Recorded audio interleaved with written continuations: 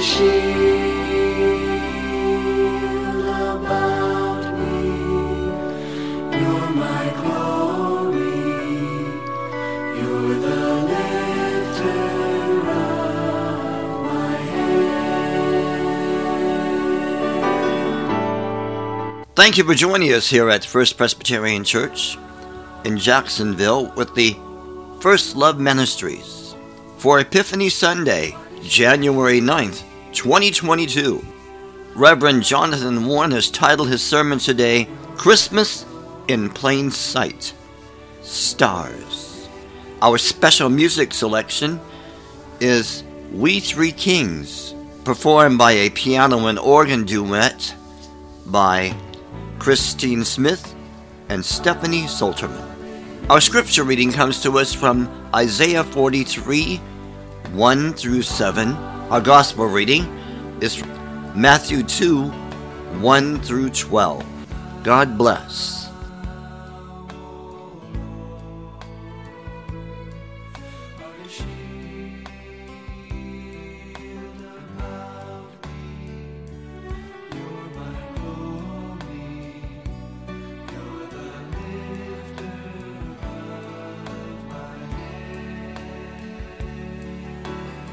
The scripture reading is from Isaiah 43, 1 through 7. Let us listen to the word of God. But now, thus says the Lord, He who created you, O Jacob, He who formed you, O Israel, do not fear, for I have redeemed you. I have called you by name. You are mine. When you pass through the waters, I will be with you, and through the rivers they shall not overwhelm you. When you walk through fire, you shall not be burned, and the flames shall not consume you. For I am the Lord your God, the Holy One of Israel, your Savior. I give Egypt as your ransom, Ethiopia and Seba in exchange for you. Because you are precious in my sight and honored, I loved you. I give people in return for you, nations in exchange for your life. Do not fear, for I am with you. I will bring your offspring from the east, and from the west I will gather you. I will say to the north, give them up, and to the south, do not withhold. Bring my sons from far away and my daughters from the end of the earth. Everyone who is called by my name, whom I created for my glory, whom I formed and made. This is the word of God. Be to God.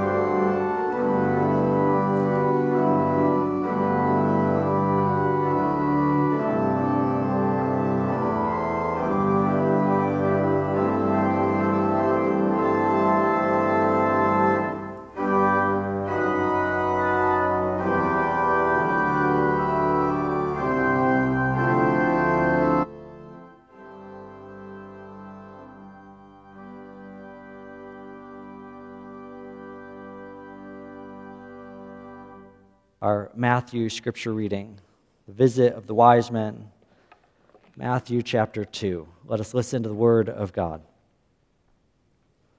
In the time of King Herod, after Jesus was born in Bethlehem of Judea, wise men from the east came to Jerusalem asking, "Where is the child who has been born King of the Jews? For we observed his star at its rising and have come to pay him homage." When King Herod heard this, he was frightened, and all Jerusalem with him. And calling together all the chief priests and scribes of the people, he inquired them where the Messiah was to be born. And they told him, "In Bethlehem of Judea, for so it has been written by the prophet. And you, Bethlehem, in the land of Judah, are by no means least among the rulers of Judah. For from you shall come a ruler who is to shepherd my people Israel." Then Herod secretly called for the wise men and learned from them the exact time when the star had appeared. Then he sent them to Bethlehem, saying, "Go and search diligently for the child, and when you have found him, bring me word so that I may also go and pay him homage." When they had heard the king, they set out, and there, ahead of them, went the star that they had seen at its rising, until it stopped over the place where the child was. When they saw that the star had stopped, they were overwhelmed with joy. On entering the house, they saw the child with Mary, his mother, and they knelt down and paid him homage. Then opening their treasure chests, they offered him gifts of gold, frankincense, and myrrh. And having been warned in a dream not to return to Herod, they left for their own country by another road. This is the word of the Lord. Thanks be to God. This is my last week looking at the book Advent in Plain Sight by Reverend Duffield, and she shares a story about her childhood. I want to share it with you. In elementary school, my family moved from a bustling Canadian city to the rural American South.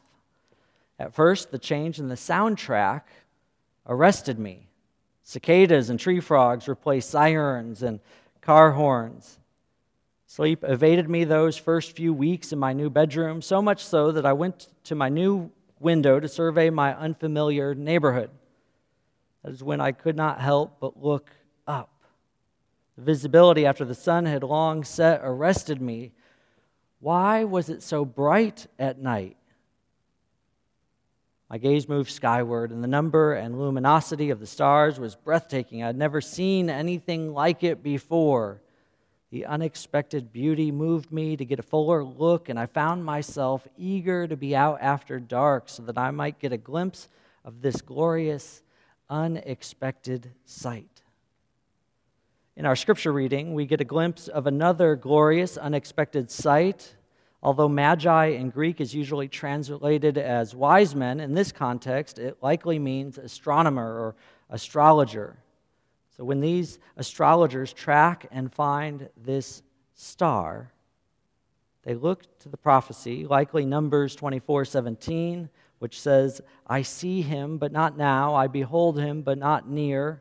A star shall come out of Jacob, and a scepter shall rise out of Israel."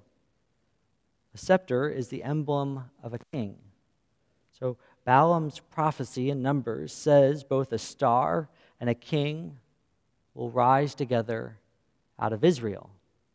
So these magi, these astrologers, follow the star to find the king of Israel. Now, the involvement of astrologers in the story of the birth of Jesus is problematic for the early church because they condemned astrology. These wise men are Gentiles and not part of God's chosen nation. According to the Old Testament laws, they're cursed by God. And yet beyond the shepherds who are told by angels about Christ's birth, they are the only ones to recognize this extraordinary event. More recent scholars describe the star as a supernova explosion. Could have been a comet. Or one theory is the king star Regulus, in conjunction with planets Jupiter and Venus in 2 BC, is quite intriguing, I find. Now, on a cloudless night in Jacksonville, all you have to do is look up, and you will see stars, which is much different from my growing up in the suburbs of Chicago, where it was hard to find any stars in the sky because of, like the kids said, light and pollution. Yet even though I'm in Jacksonville, where we can see the stars at night, I don't know about you, but I still don't look up to the stars to see the stars very often. These days, how often do we keep our gaze straight ahead, right here, never expanding our view, looking out and beyond, rarely up? Maybe it's our age. Maybe our culture keeps our attention. Maybe we're tired from the unending pandemic.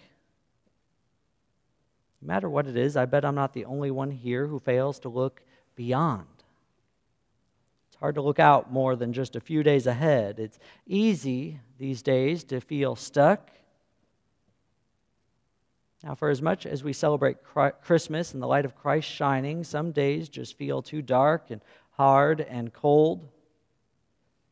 Like I said earlier, it was hard to see the stars when I was a child because there was too much light pollution. Martin Luther King Jr. says, "Only in the darkness can you see the stars." American author Augustine Mandino says, "I will love the light, for it shows me the way. Yet I will love the darkness, for it shows me the stars." And poet Sarah Williams says, "I have loved the stars too fondly to be fearful of the night." I share this to remind us that darkness is not something to fear. So maybe it's okay that we're in the dark. For only in darkness can we see the stars. Reverend Duffield says, "I find it all too easy to stay in the confines of known environments and concern myself solely with my own worries and those in my immediate circles.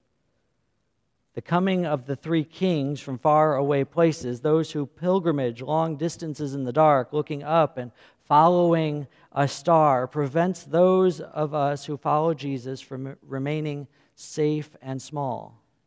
Today we celebrate Epiphany. We celebrate these magi astrologers, disciples who don't fit in, who are condemned and cursed.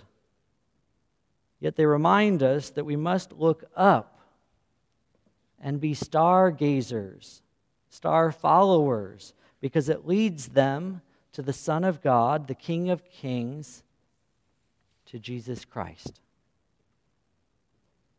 Now, to further inspire us in stargazing, I found several quotes. One from scientist Stephen Hawking. It says this: "Remember to look up at the stars and now down at your feet. Try to make sense of what you see and wonder about what makes the universe exist. Be curious. And however difficult life may seem, there is always something you can do and succeed at. It matters that you just don't give up." President Theodore Roosevelt says, "Keep your eyes on the stars and your feet on the ground." I like those two. But I also looked at some other scripture readings. Looked at what God says. In Psalm 147, 1 through 5, it says, "Praise the Lord, how good it is to sing praises to our God, for he is gracious, and a song of praise is fitting. The Lord builds up Jerusalem. He gathers the outcasts of Israel. He heals the brokenhearted and binds up their wounds. He determines the number of the stars. He gives to all of them their names. Great is our Lord and abundant in power. His understanding is beyond measure." I need to highlight that Psalm 147. Isaiah 40:26 says, "Lift up your eyes on high and see. Who created these?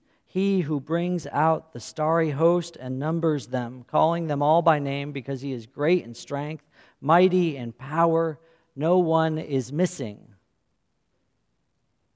And one of my favorites is Daniel 12:3, which says, "Those who are wise shall shine like the brightness of the sky, and those who lead many to righteousness like the stars forever and ever." Those who are wise shall shine like the brightness of the sky, and those who lead many to righteousness like the stars forever and ever. We serve the God who created all the world and the stars beyond. And today we are called to follow the ways of the Magi, to be stargazers, not just to look straight in front of us, not to fear the darkness, but to look up and beyond, to keep our feet on the ground, to follow the star, the very light in the darkness that leads us to Christ, so that we might shine like the brightness of the sky and lead many to righteousness like the stars forever and ever. That's our challenge, to move from beyond our known environments, from our own worries and immediate circles, from the small and safe, to beyond, to looking up and out and following Christ wherever it may lead. In the name of the Father, and of the Son, and of the Holy Spirit. Amen. The congregation and visitors can now enter through the east or north doors. Our in-person service starts at 10 a.m. We do, however, ask that you keep your mask on while moving about in the building. In the sanctuary, there are two sections, one for vaccinated and one for unvaccinated individuals. The ushers will guide you to the section of your choice. Those in the vaccinated section can now sing without a mask. Join us at www.facebook.com/FirstPresJax/ and join our Monday First Pres Jax community group, which meets at 7 p.m. every Monday. This is a question, answer, and sharing group with the pastor. This is a private room, and you will be asked a few questions before entering to make sure you are a human and not a robot. Presbyterians with a Purpose is another program available at the First Presbyterian Church of Jacksonville for individuals needing to contact someone during these challenging times of the pandemic. You can visit that link. Just visit our homepage and find the link for Presbyterians with a Purpose. We also offer a Sunday live service starting at 9:55 a.m. You can visit www.firstpresjax.org/donate and make your contribution there, or send contributions to First Presbyterian Church, 870 West College, Jacksonville, Illinois, 62650. You also can contribute through your bank using Bill Pay. If an account number is needed, please use 870-870-870. Our phone number is 217-245-4189. Our email is office@firstpresjax.org. That's office@firstpresjax.org.